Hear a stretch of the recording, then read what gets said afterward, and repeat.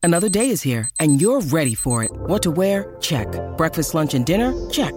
Planning for what's next and how to save for it? That's where Bank of America can help. For your financial to-dos, Bank of America has experts ready to help get you closer to your goals. Get started at one of our local financial centers or 24/7 in our mobile banking app. Find a location near you at bankofamerica.com/talktous. What would you like the power to do? Mobile banking requires downloading the app and is only available for select devices. Message and data rates may apply. Bank of America N.A., member FDIC. When I say these people are grandiose, they just think they are something special. You find narcissists much more frequent among bosses. They don't care about you one whit.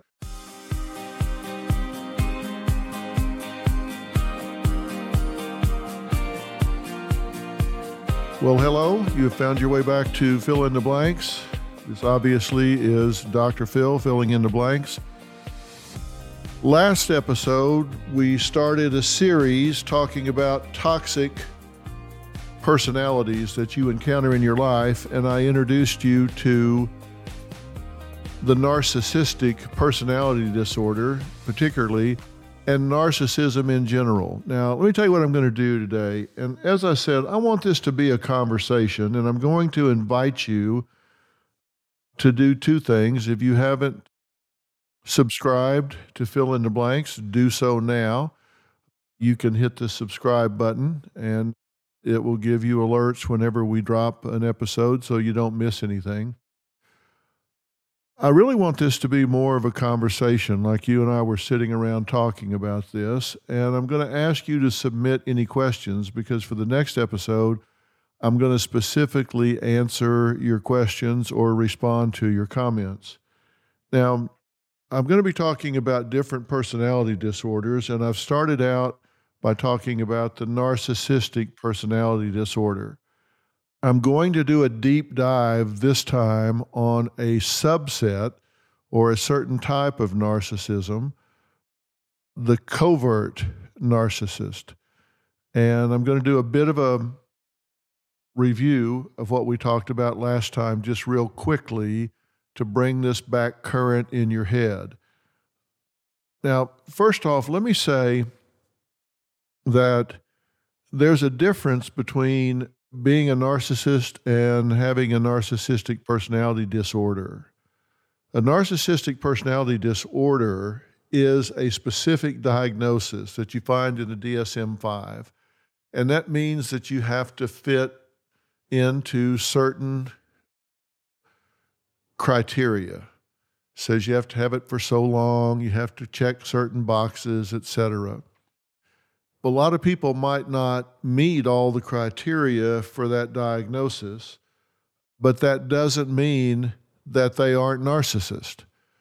I think all human behavior is on a continuum, and then subsets of human behavior are on a continuum. Narcissism is on a continuum. It ranges from maybe being a little narcissistic to being woefully narcissistic. It's not like being a little bit pregnant. It's not like you either are or you aren't. So what I'm talking about today is narcissism, not necessarily the diagnosis of narcissistic personality disorder. And you don't care. If you're dealing with a narcissist in your life, you don't care whether they check all the boxes for the diagnosis or not. You care how they impact your life. Now, when you think of narcissism or narcissistic personality disorder, you think about the classic definition of a narcissist. And that's what we talked most about last time. And what are they? Well, narcissists are very grandiose. They have to be the center of attention. They have an exaggerated need for admiration, right? They just need everybody to think that they're special. They're very superficial. They're exploitive in relationships. Now, why do I say that? And I don't want to just read a list off to you. I want to talk about it so it means something to you. When I say these people are grandiose, they just think they are something special. Better than you, above you. They come across that way. And they have this insatiable need for admiration. They've got to be the center of attention. Everybody has to think they're special. They need for you to admire them and hold them up on a pedestal. And because they have to be the focus of attention and admiration at all times, then their relationships are superficial, because in order for a relationship to be healthy, it has to be give and take. One way to control a relationship is to be constantly the giver, constantly the power figure. It takes vulnerability to receive. It takes vulnerability to say you need something from someone. And a narcissist doesn't need anything from anybody because they're godlike. They are a power figure. So they have this superficial, exploitive string of relationships where they never get really close to anybody. And one thing they do not have is empathy. Now, that means they don't have the ability to stand in your shoes and experience what you might be experiencing, which is okay for them because they don't care. They can give a damn less about what your experiences are because that's not about them. And they're only interested in those things that are all about them. They have what we call an identity disturbance. These people are not really sure who they are. They're always playing a role. They're always thumping their chest. They're always pretending to be something they're not. And so they have a difficult time forming attachments and forming bonds. And as a result, there's a chronic emptiness with these people. They're never fulfilled and they're easily bored because nothing ever really fulfills them. They're very vulnerable to life transitions. When things change and they have to adapt, they don't do very well at that. And I'm going to give you some reasons why. Look, generally speaking, these people have real feelings of inferiority. So what you're seeing when you're dealing with a narcissist in general is a false sense of superiority. You know, somebody that's really powerful, somebody that's really smart, somebody that's really skilled, really good at something, they don't need to tell you all the time how smart and good they are. They're very confident in that. They're very at peace about that, so they just do it. They let their actions speak for them. They don't need you to be clapping for them all the time. They don't need you to stand up when they enter the room. They don't need you to look at them all moo-eyed all the time because they don't need you to tell them who they are. But narcissists don't really know who they are. Everything is an act with them. They're empty, superficial, and shallow. So they've given their power away to other people. And that's why there are certain things you can't do with them, because if you do, if you challenge them in any way, they get very, very, very uncomfortable with that. And as a result, they will rage. They will create all kinds of problems for you if you do anything that tends to challenge them in any way whatsoever. So it's not something that you ever want to do with a narcissist, and we'll talk about that in just a second. How often are you going to encounter a narcissist? Well, generally in the population at large, you're talking maybe 10 or 15% of the people are going to qualify as narcissist or narcissistic personality disorder, but it depends on what population you interact with. Because there are some populations where narcissists are much more frequently encountered. For example, as I said last week, CEOs. You find narcissists much more frequent among bosses than you do among the general population. You find narcissists a lot more frequent in the entertainment industry, in television, in leadership positions. There, you sometimes see the frequency as high as 50%, like 3 times as high as the general population. Now, why is that? Well, the fact of the matter is we tend to reward a lot of things that narcissists do. They're bold and they're brash and they're charming and they're charismatic. It's superficial, but in the moment, it sometimes gets rewarded versus the shrinking violet. So we reward bad behavior sometimes in industry and in the entertainment industry. So you find these people frequent leadership positions, front of the room positions, more than they do other occupations. And I mean, think about it. A narcissist wants to be the center of the attention all the time. So let's say you put them on television, give them their own show. Now, that doesn't mean everybody with their own show is a narcissist. So I hear you laughing as I'm saying that. But as I said, it's on a continuum. I probably have some of the characteristics and qualities that would be defined as narcissistic, but hopefully there are a lot of other things about my personality that would disqualify me, such as actually having empathy and caring about other people. I can clearly form attachments, and then I've been married for 45 years. So you can't just look at any one thing. But the fact is, we do tend to reward those behaviors, and sometimes those that are the most outspoken and gravitate towards the front of the room get rewarded for it. Sometimes they should, sometimes they shouldn't. Just because you yell and scream for attention doesn't mean you're worthy of it. I'll just put it that way. But who are these people?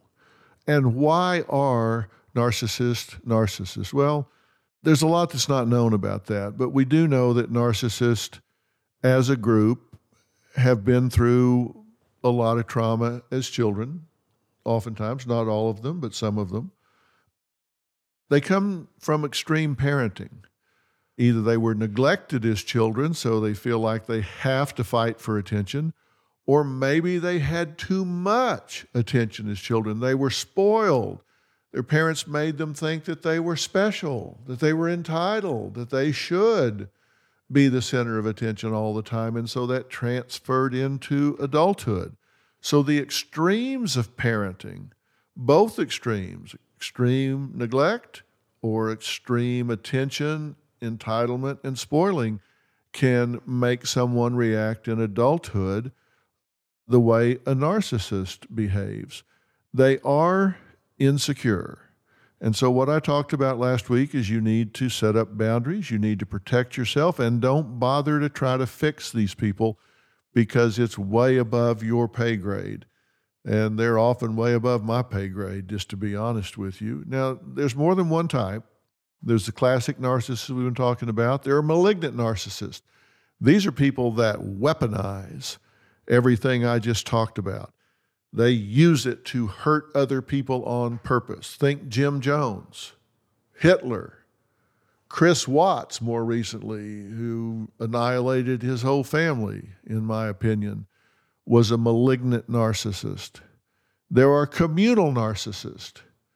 These are people that they seem to do good things in the community, but they never saw a camera they didn't love. There's an old saying that too much time in the spotlight fades the suit. These communal narcissists, they want to help the children, the animals, the forests, the trees, everything, but they want to do it in front of a camera. And they won't tell everybody they did it. They just want all the attention that comes from it. It's not altruistic. It's look at me, what a do-gooder I am. And they push that in people's face. And then there's the covert narcissist, and that's what we're talking about today. The covert narcissist, or sometimes what's called the vulnerable narcissist. Now, there are some subsets that people talk about a lot. Basically, I think there are 4 types of narcissism: the classic, malignant, communal, and covert.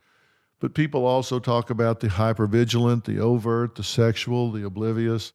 There are different categories that are put on them, but I tend to stick with the big 4, the classic, the malignant, the covert, and the communal. I want to talk about covert. I want to do a deep dive on this. Now, the covert narcissist just to be straight up about it, these folks are much more subtle than the classic narcissist. They're not as brash. They're not as loud. They're not as overt about what they want. But make no mistake, just like the classic narcissist, the covert narcissist wants the same things, and they have the same traits and characteristics. They do have grandiose thoughts. They do have a need for admiration. They are superficial. They do lack empathy. They have trouble forming attachments and bonds with other people. They have all the same traits and characteristics. They just express them more subtly. And so you have to be real careful to set up boundaries and protect yourself from these people, even though they're not quite as obvious. Just like the classic narcissist, they use the vicious tools of gaslighting. It's a hard thing to argue with a narcissist because they're going to gaslight you. You can talk to them and you're going to wind up thinking you're the one that's wrong because they're going to tell you, hey, it's not me, you're crazy. It's not me, it's you. I'm not mad. I'm just passionate. It's you being too sensitive. You're just insecure. You need help. I was just joking. Don't be so sensitive. That's just what you heard. That's not what I meant. By the time you get through getting gaslit by a narcissist, you're going to be doubting your own damn name. You don't want to argue with a narcissist because they are relentless and they will stay with it forever and a day before they ever cave in, and it's just not worth it. So setting boundaries with a narcissist in your life is very, very important. And I'm going to talk about 5 things you need to do to protect yourself in a little while. But let's do a deep dive on the covert narcissist. Covert narcissists have all the traits, characteristics, and symptoms, but they express them or display them in subtle ways. Now, this has really been talked about and discovered, really pretty much in the current century, since the turn of the century.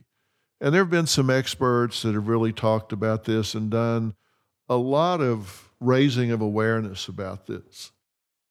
Researchers like Campbell and Pincus, some of these researchers have done a great job saying not all narcissists are the same. They don't all express it the same, and they've recognized this covert narcissism. And I think they've done a great service by identifying these people. Whereas the classic narcissist comes across as bold and brash and loud, and they're just out there beating the drum, these people tend to be more depressed. They come across as victimized. They're sullen and sad. I like to call them backdoor narcissists in my own mind. And they take on this victim role where they're downtrodden. Now, make no mistake, they still think they're the smartest person in the room, but what they're going to tell you is, hey, listen, I'm special, but nobody gets me. If they did, I would be a star. Like, hey, I went to Princeton. I got the big credentials, but nobody cares. Like, I'm overlooked. I'm a victim.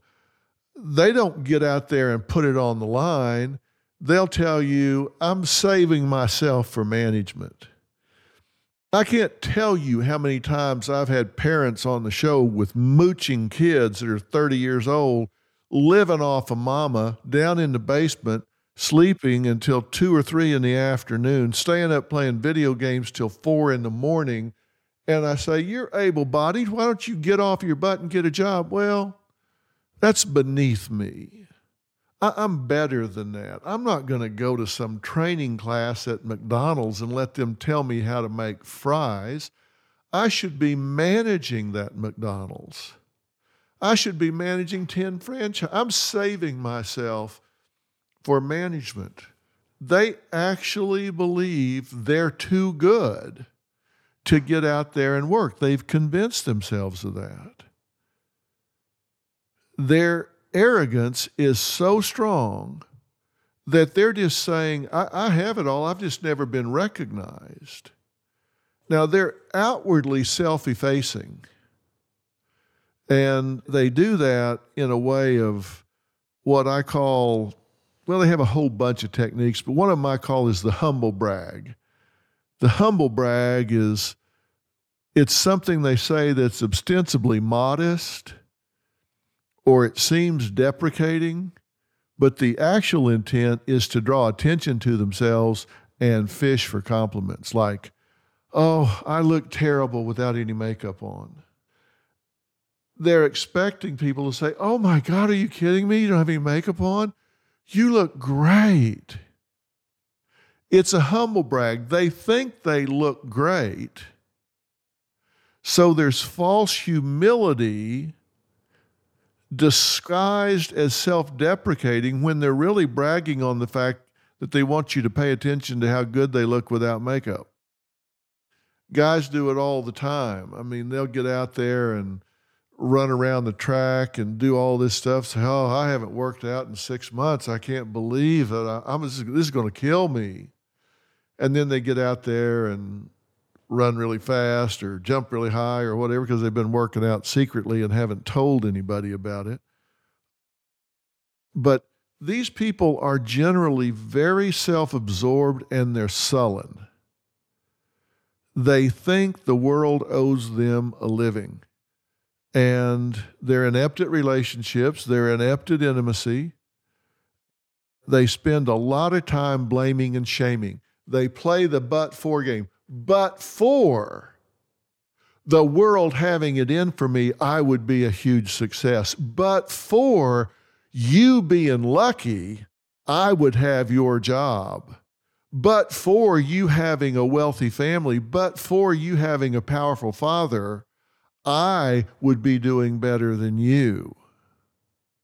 They play the victim. And there's never any reciprocity with these people. It's always one way. They will suck you dry. When you need mealtime inspiration, it's worth shopping Kroger, where you'll find over 30,000 mouth-watering choices that excite your inner foodie. And no matter what tasty choice you make, you'll enjoy our everyday low prices, plus extra ways to save, like digital coupons worth over $600 each week. You can also save up to $1 off per gallon at the pump with fuel points. More savings and more inspiring flavors make shopping Kroger worth it every time. Kroger, fresh for everyone. Fuel restrictions apply. The first page of a book never tells the full story. And those news alerts and headlines, like the ones we get on our phones, don't even scratch the surface of what the story is really all about. Stories are like people, multi-layered and complex.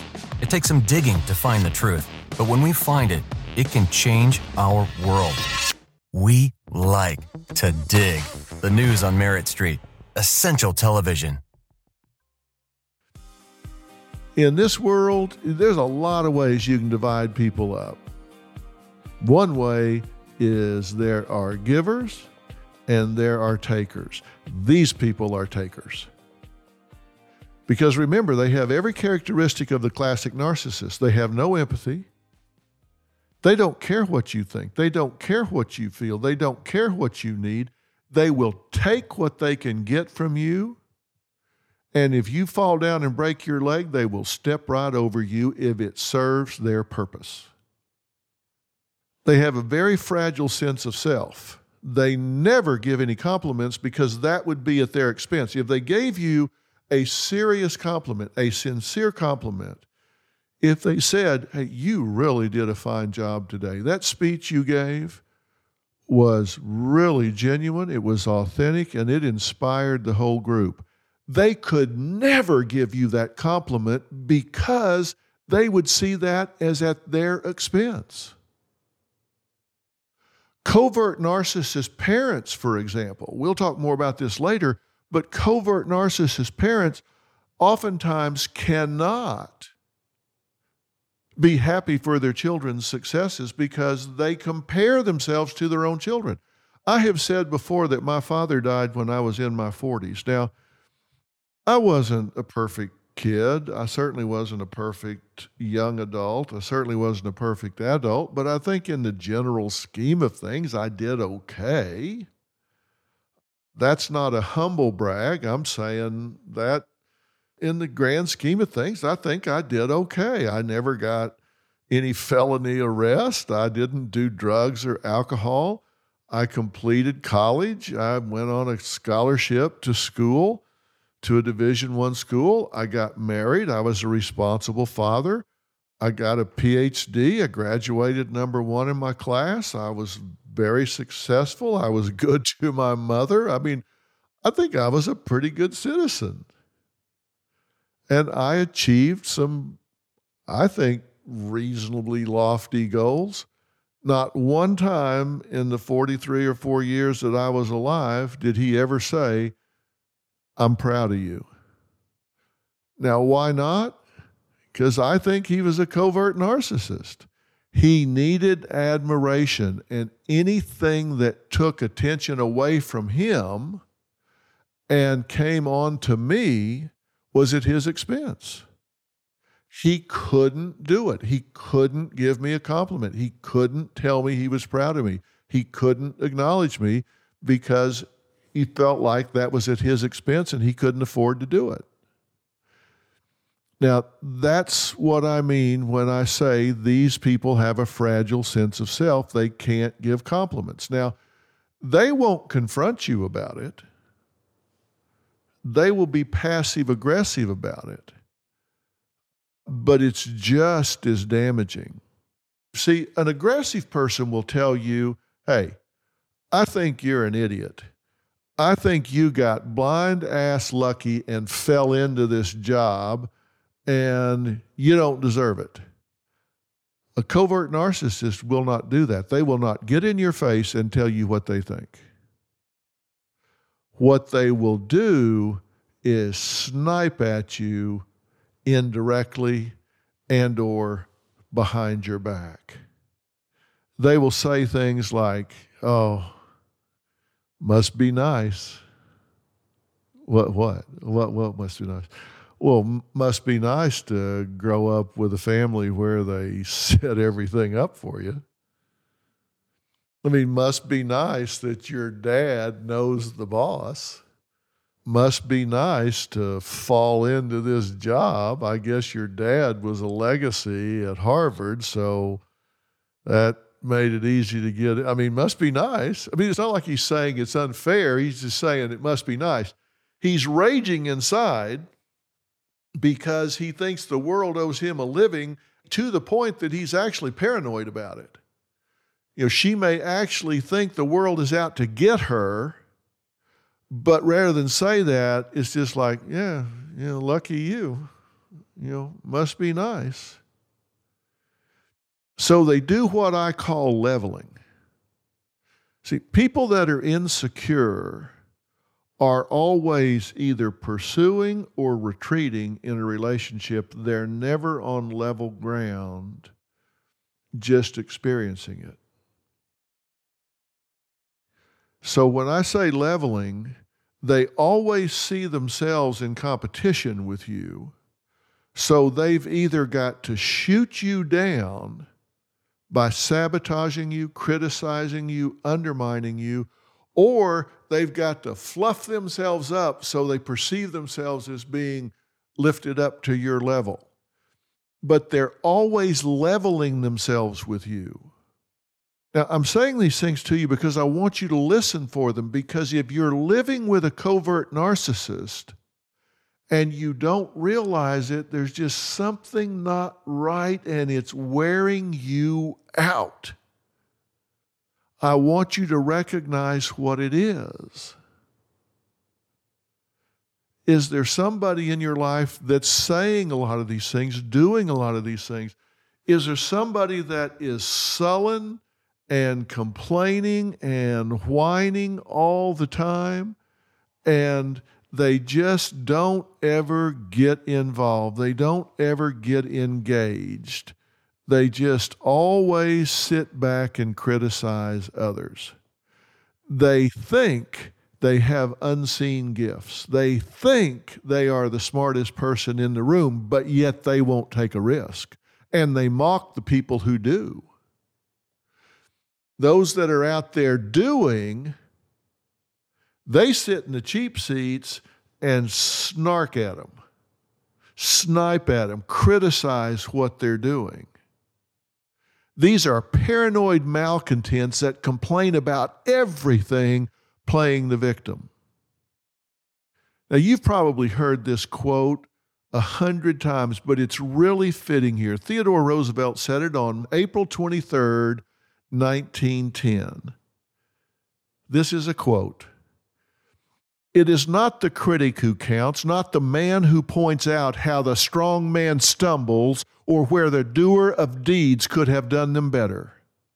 The credit belongs to the man who is actually in the arena, whose face is marred by dust and sweat and blood, who strives valiantly, who errs, who comes short again and again, because there is no effort without error and shortcoming, but who does actually strive to do the deeds, who knows great enthusiasm, the great devotions, who spends himself in a worthy cause, who at the best knows in the end the triumph of high achievement, and who at the worst, if he fails, at least fails while daring greatly, so that his place shall never be with those cold and timid souls who neither knew victory nor defeat."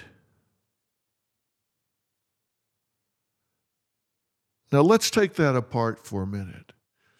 It's not the critic who counts, not the man who points out how the strong man stumbles, or the doer of deed could have done them better. It's not him that counts. The credit belongs to the man in the arena, the one that gets off his butt, gets off the bench, gets out of his chair, and gets in the arena and gets his hands dirty. He said, the credit goes to the man whose face is marred by dust and sweat and blood, who strives valiantly. He errs. There's no effort without error and shortcoming. He knows great enthusiasms, great devotions, and he spends himself at a worthy cause. Maybe he wins, and maybe he loses, but by God, he got out there and did it. And that is the last place you will ever find the covert narcissist. And if you ever say to them, "Why don't you get out there and show us all these gifts you have?" You say you're the smartest person in the room. You say you know better than the boss. You say you have all the answers. Why don't you get out there and show us? You know what their response will be? They will rage at you like you would not believe, because they're paranoid. You're disrespecting them. You must be out to get them. How dare you call them into question? These are the people that sit at home and wait. They're not going to get out there as an entrepreneur. They're not going to get out there and create a business. They're not going to open a bicycle shop or start a restaurant or start a delivery service or open a practice in medicine or physical therapy or whatever it is that they want to do. No, they're going to sit at home and complain that it wasn't delivered to them on a silver platter because the world's out to get them.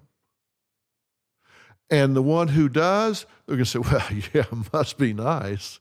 Somebody clearly gave them a paved road. Yeah, must be nice. His daddy must be rich. Her daddy must have known somebody." They are hypersensitive to criticism. So you're going to get all of these must be nice statements. They don't have the guts to step up and say, "I don't think you deserve it." They're going to say, "Hey, Yeah, must be nice. Good for you. Wish I had a free ride. Wish I was lucky. They're going to seem self-effacing, but they're not. They're going to sit back and say, hey, I just work here. What they really mean is I'm getting jerked around by management, by you, by everybody, because they are entitled. They are closet the best. They think they are the smartest person in the room, just waiting for the universe to deliver them their just rewards. And of course, that never happens. And they are envious of everybody that is succeeding. They're not happy for anybody. They're not happy for a damn person. Even things that they may have achieved. They'll say, nobody cares. Why do they say that? Because they got to be the victim.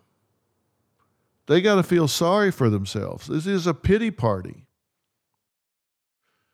So that's where you get all of this. Yeah, some people have all the luck. Now, I'll tell you something that gives these people away. They are incredibly judgmental. The covert narcissist, as I have just pointed out, they're going to judge everybody in the arena. They're the critic. They're the ones that point out how the doer of deeds, how the strong man stumbles. They are the ones that are going to point out how that was stupid.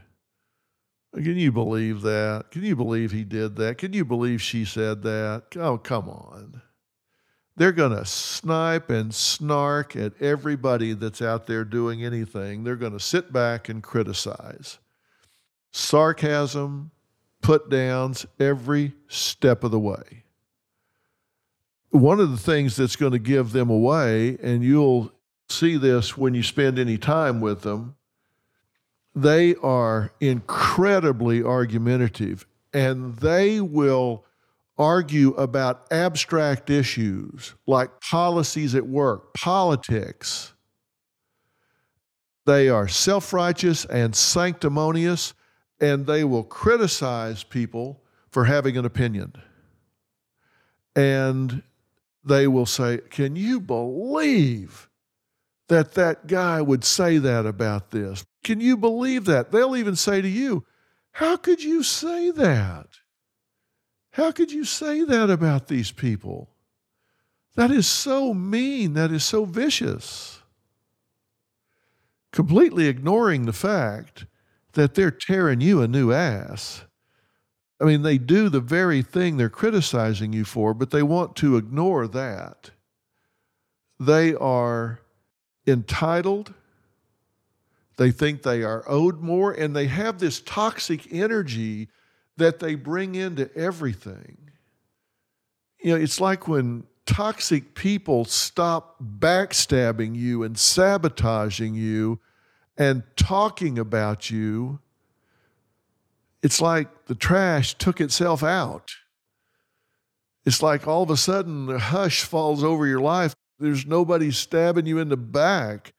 It's like it just went away. These are the people you work with that you think, I wish these people would get transferred or transfer me. Just get me away from this. This person is sullen and bitter and paranoid and negative.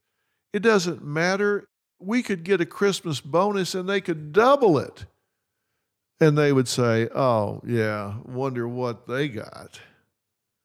It doesn't matter. The covert narcissist, you can never do enough for them.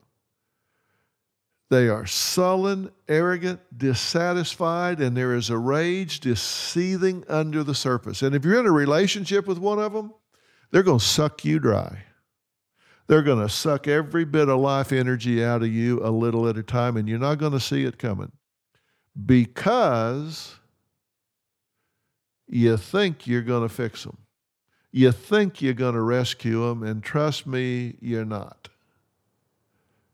For two reasons. They don't want to be rescued. They don't want to be rescued. They want to wallow in their self-pity. They want to wallow in their victimhood. They're like the guy in the lake and he's drowning. And a boat comes by and throw him a rope. He says, no, God's going to save me. So they go on. Pretty soon another boat comes by, throws rope. No, don't need your rope. God's going to save me. Then he drowns and finally sees the Lord. Says, how could you let me drown? What do you mean? I sent you 2 boats and 2 ropes. You just wouldn't grab on. I mean, that's their attitude. Nothing is ever good enough. Were the heavens supposed to open and he was supposed to be part the Red Sea and lift him out? Nothing is ever good enough. I swear they would complain to God himself. So for you to think you're going to rescue them, that is not going to happen. These people are asocial. They don't want to be around anybody else. And I'm going to tell you why. Other people take the attention away from them. They don't want to go to your family's house for Thanksgiving. They don't want to go to their house for Thanksgiving because they might not be the center of attention. And if you say, well, okay, go for me. I miss my sisters. I miss my brother. I miss my parents. So go for me. If God forbid they go, they're going to sit there and make smart aleck remarks and put downs and make everybody miserable the whole time. Pray to God they don't go, because you're going to be sorry if they do. And when you say you want to go, you want to see your family, they're going to gaslight you. I told you they're going to gaslight you. And what does gaslighting do? It makes you doubt yourself. So what are they going to say? They go, oh, I get it. You need that attention.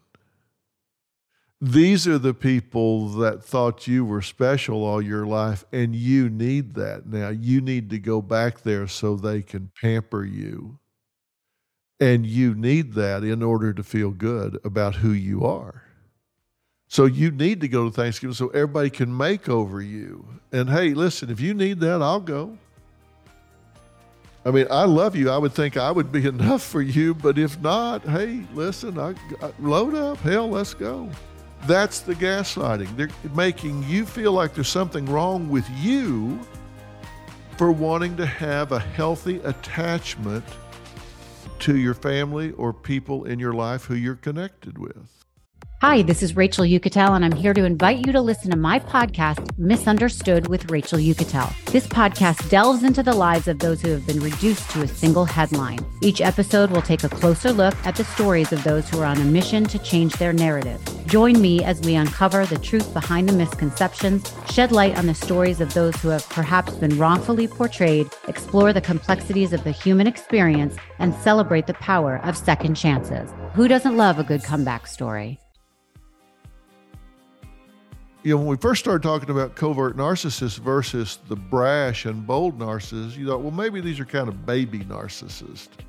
Maybe these are those that they're not quite so bad. But what you're seeing now is that they're just as entitled, they're just as arrogant, they're just as sucky, they're just as demanding and demeaning as the classic narcissist.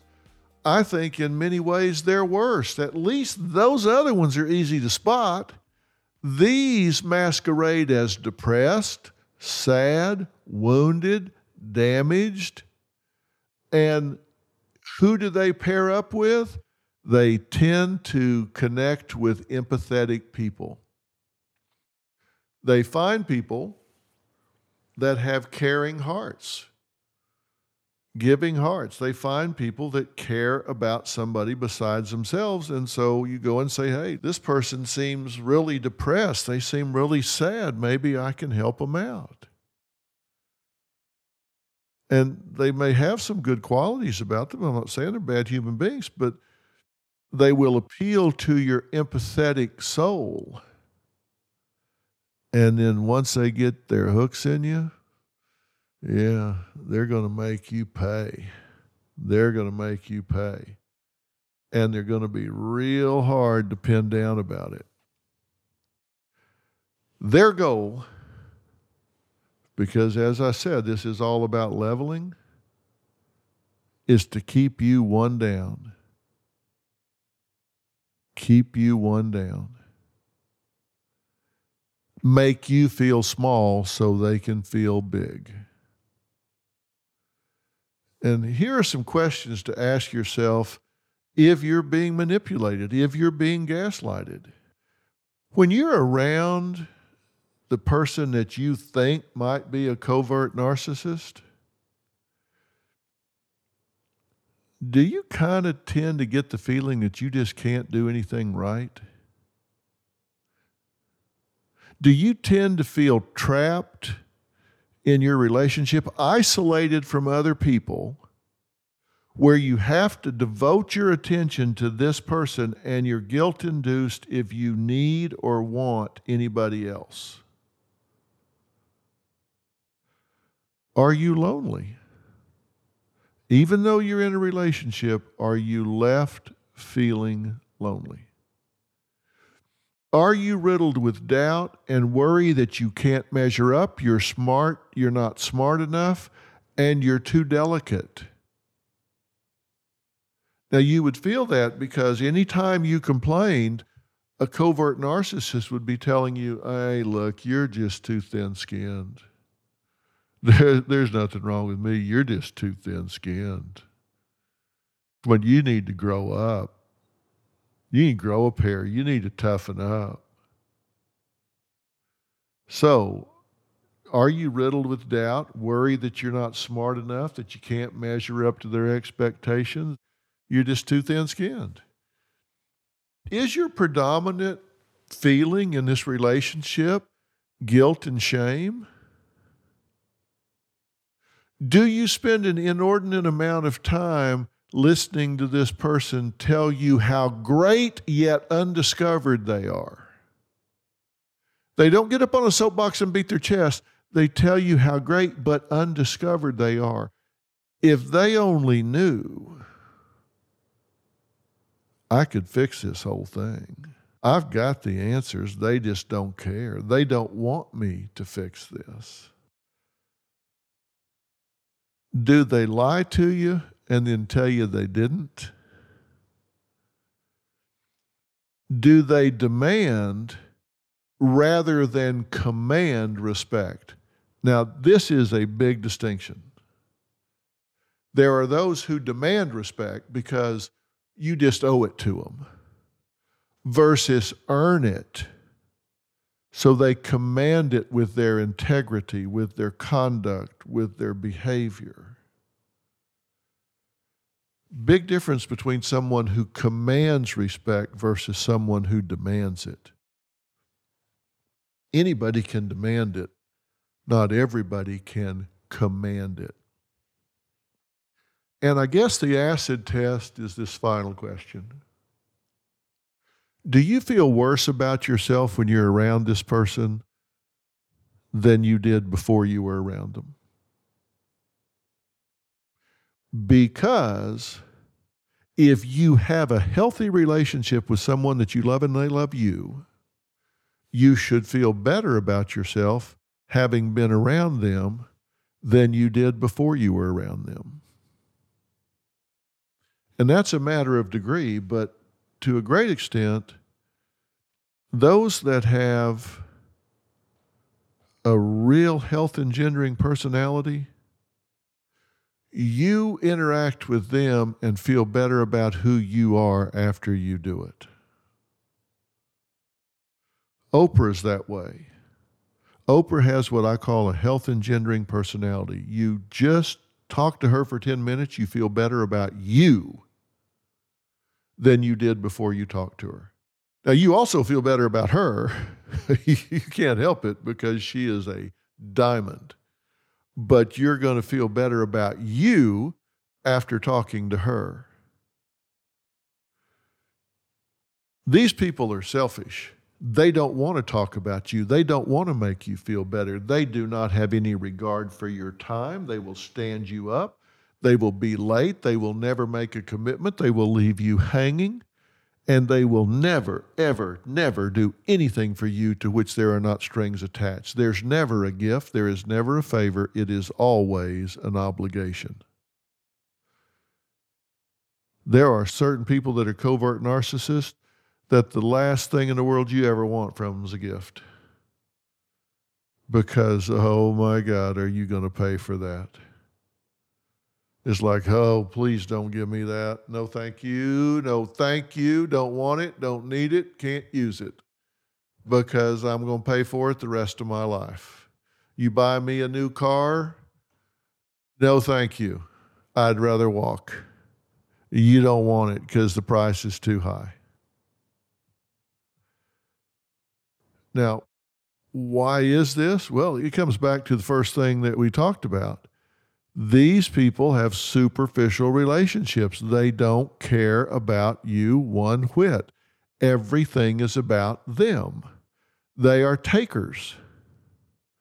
They approach everything by saying, what is in this for me? And trust me, if they give you something, it's leverage. It is not a gift. There are strings tied to it. There are steel cables tied to it. It is just bait. They're trying to hook you so they own you. Let's do a quick summary. Some signs that you're in a relationship with a covert narcissist. They're highly sensitive to criticism. They're passive-aggressive in their behavior.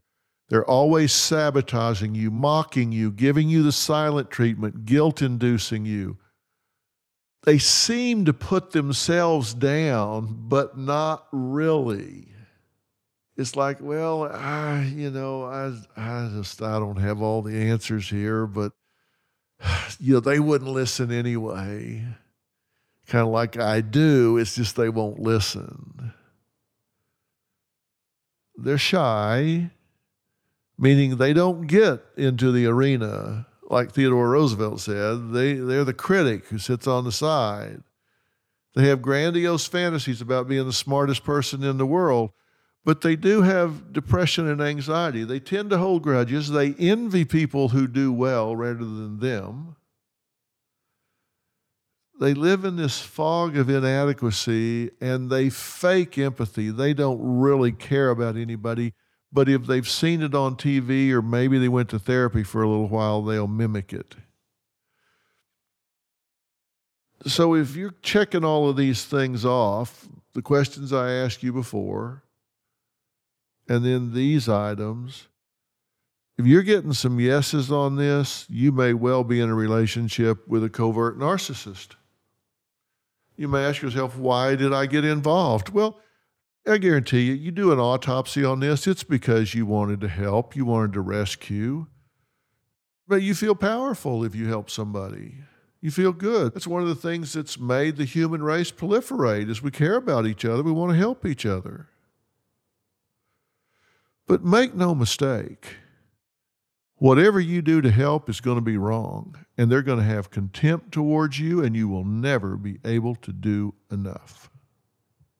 Even if you're the child. Child can win awards. They go, yeah, well, if I'd have had your upbringing, I'd have won awards too. Well, maybe you fooled them, but I know who you really are.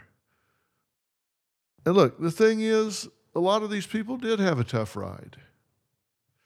But the question is not, did they have a tough ride as a child? The question is, what are they doing about it as an adult?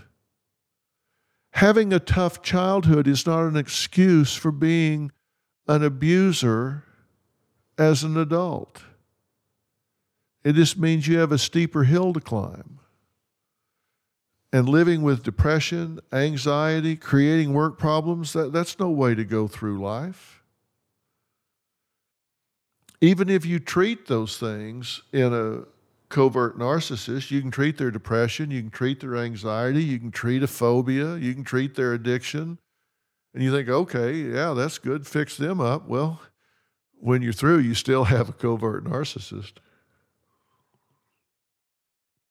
You just alleviated some symptoms. They still are entitled. They still think the world owes them a living. They're still going to be critical of everybody. They're just not going to be as depressed when they do it. So how do you protect yourself from these people? Well, you can't take it personal. And you say, well, that's easy for you to say, Dr. Phil. You're not living with one. Well, I did. I did live with one. And you just have to say, look, how people treat me is more about them than it is about me. You can't take it personal. If your mother is a bitter woman who puts you down, that's about her. It's not about you. That's not a maternal thing to do. She's sick, you're not. You need to strengthen your relationship with yourself. Be your own best friend. Your own best friend. If you had a best friend that was in this situation, you would tell them, don't listen to her. Don't listen to him. Believe in yourself. Don't give your power away to this person. Set boundaries. You need to advocate for you.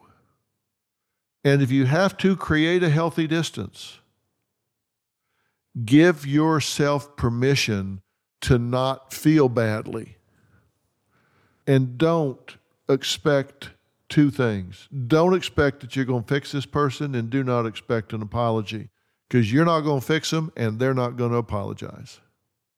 Now, you're probably thinking, well, man, you're being pretty pessimistic here, Dr. Phil. Look, I'm just telling you how it is. Now, if you want to spend 2 years trying to fix some narcissist, go ahead. And in 2 years, you'll say, well, okay, he was right. I wasn't going to do it. I couldn't do it. We've been talking about the covert narcissist here. Remember, I said there's the classic narcissist. These are the chest thumpers. They get up there in the front of the room. The covert narcissist has all the same feelings of entitlement, specialness. They just kind of sit back quietly and sabotage everybody else, feel sorry for themselves, and covertly live like they're the smartest person in the room. So what's left? We're going to talk some more about this, because we're going to talk about how to handle a covert narcissist at work, how to get over being raised by a covert parent. There's also the communal narcissist and the malignant narcissist. We're going to talk about some of those things as well. Now, when you go to the website, fill in the blanks website, you're going to find some of those questions that I asked you before kind of in a checklist, so you can kind of go through and say, hey, I got a lot of yeses here, so I must be certainly a candidate for living with a covert narcissist. So those yeses become to-do list items for me, because I need to do what Dr. Phil is saying. I need to put up boundaries. I need to keep my power and not let this person control me. You need to stop explaining yourself. You need to stop making yourself vulnerable to this person. You need to stop looking for attunement. Attunement is sensing another's emotional state and responding accordingly. You don't want to do that with a covert narcissist, because their emotional state is victim, paranoia, and put down. You don't want to be attuned with that. Stop expecting them to change and stop making excuses for them. Your family's going to think you've lost your mind, because they don't have the foggy glasses on that you do, and they know who you're living with, him or her, is narcissistic. Stop making excuses for this person. It is what it is. All right, we're going to talk about this some more. Now, look, why am I doing this series? I'm doing this series because you guys have asked for it. And it is a series. We're going to talk about narcissism, then we're going to move on to borderline personality. We're going to talk about some of those things that when you have the power and insight to understand and manage these people, then I've always said, if you know why people do what they do and don't do what they don't do, you have an incredible edge in life. You have to understand human nature. Know why people do the things they do. Know why they don't do the things they don't do. When you understand that, you know what levers to pull, what buttons to push. You have power in this life. And I want you to know that. And I'm starting with narcissists because they sure seem to be frequenting our population right now. So we've talked about classic, we've talked about covert. They all want the same thing, they just go at it differently, and we're going to talk about how to manage them. In the workplace, at home, in the neighborhood. We're going to touch on all of those things very, very soon, and then we're going to move on to borderline personality. So I appreciate you spending this time with me talking about this. I don't always talk about it in traditional ways, but trust me, I do my homework, and everything I'm telling you, you will find grounded in the research about these people. I've got almost 50 years experience studying them, but I still do my research. I still go to the journals. I still read the current research on these people to find out what the trends are, what's working with them, what's not working with them. And we'll be talking about some of that in the future, but I can tell you the prognosis it's just not good. They don't tend to respond to therapy very well, which means the focus needs to be on you and protecting you. I'm Dr. Phil. Thanks for spending this time with me.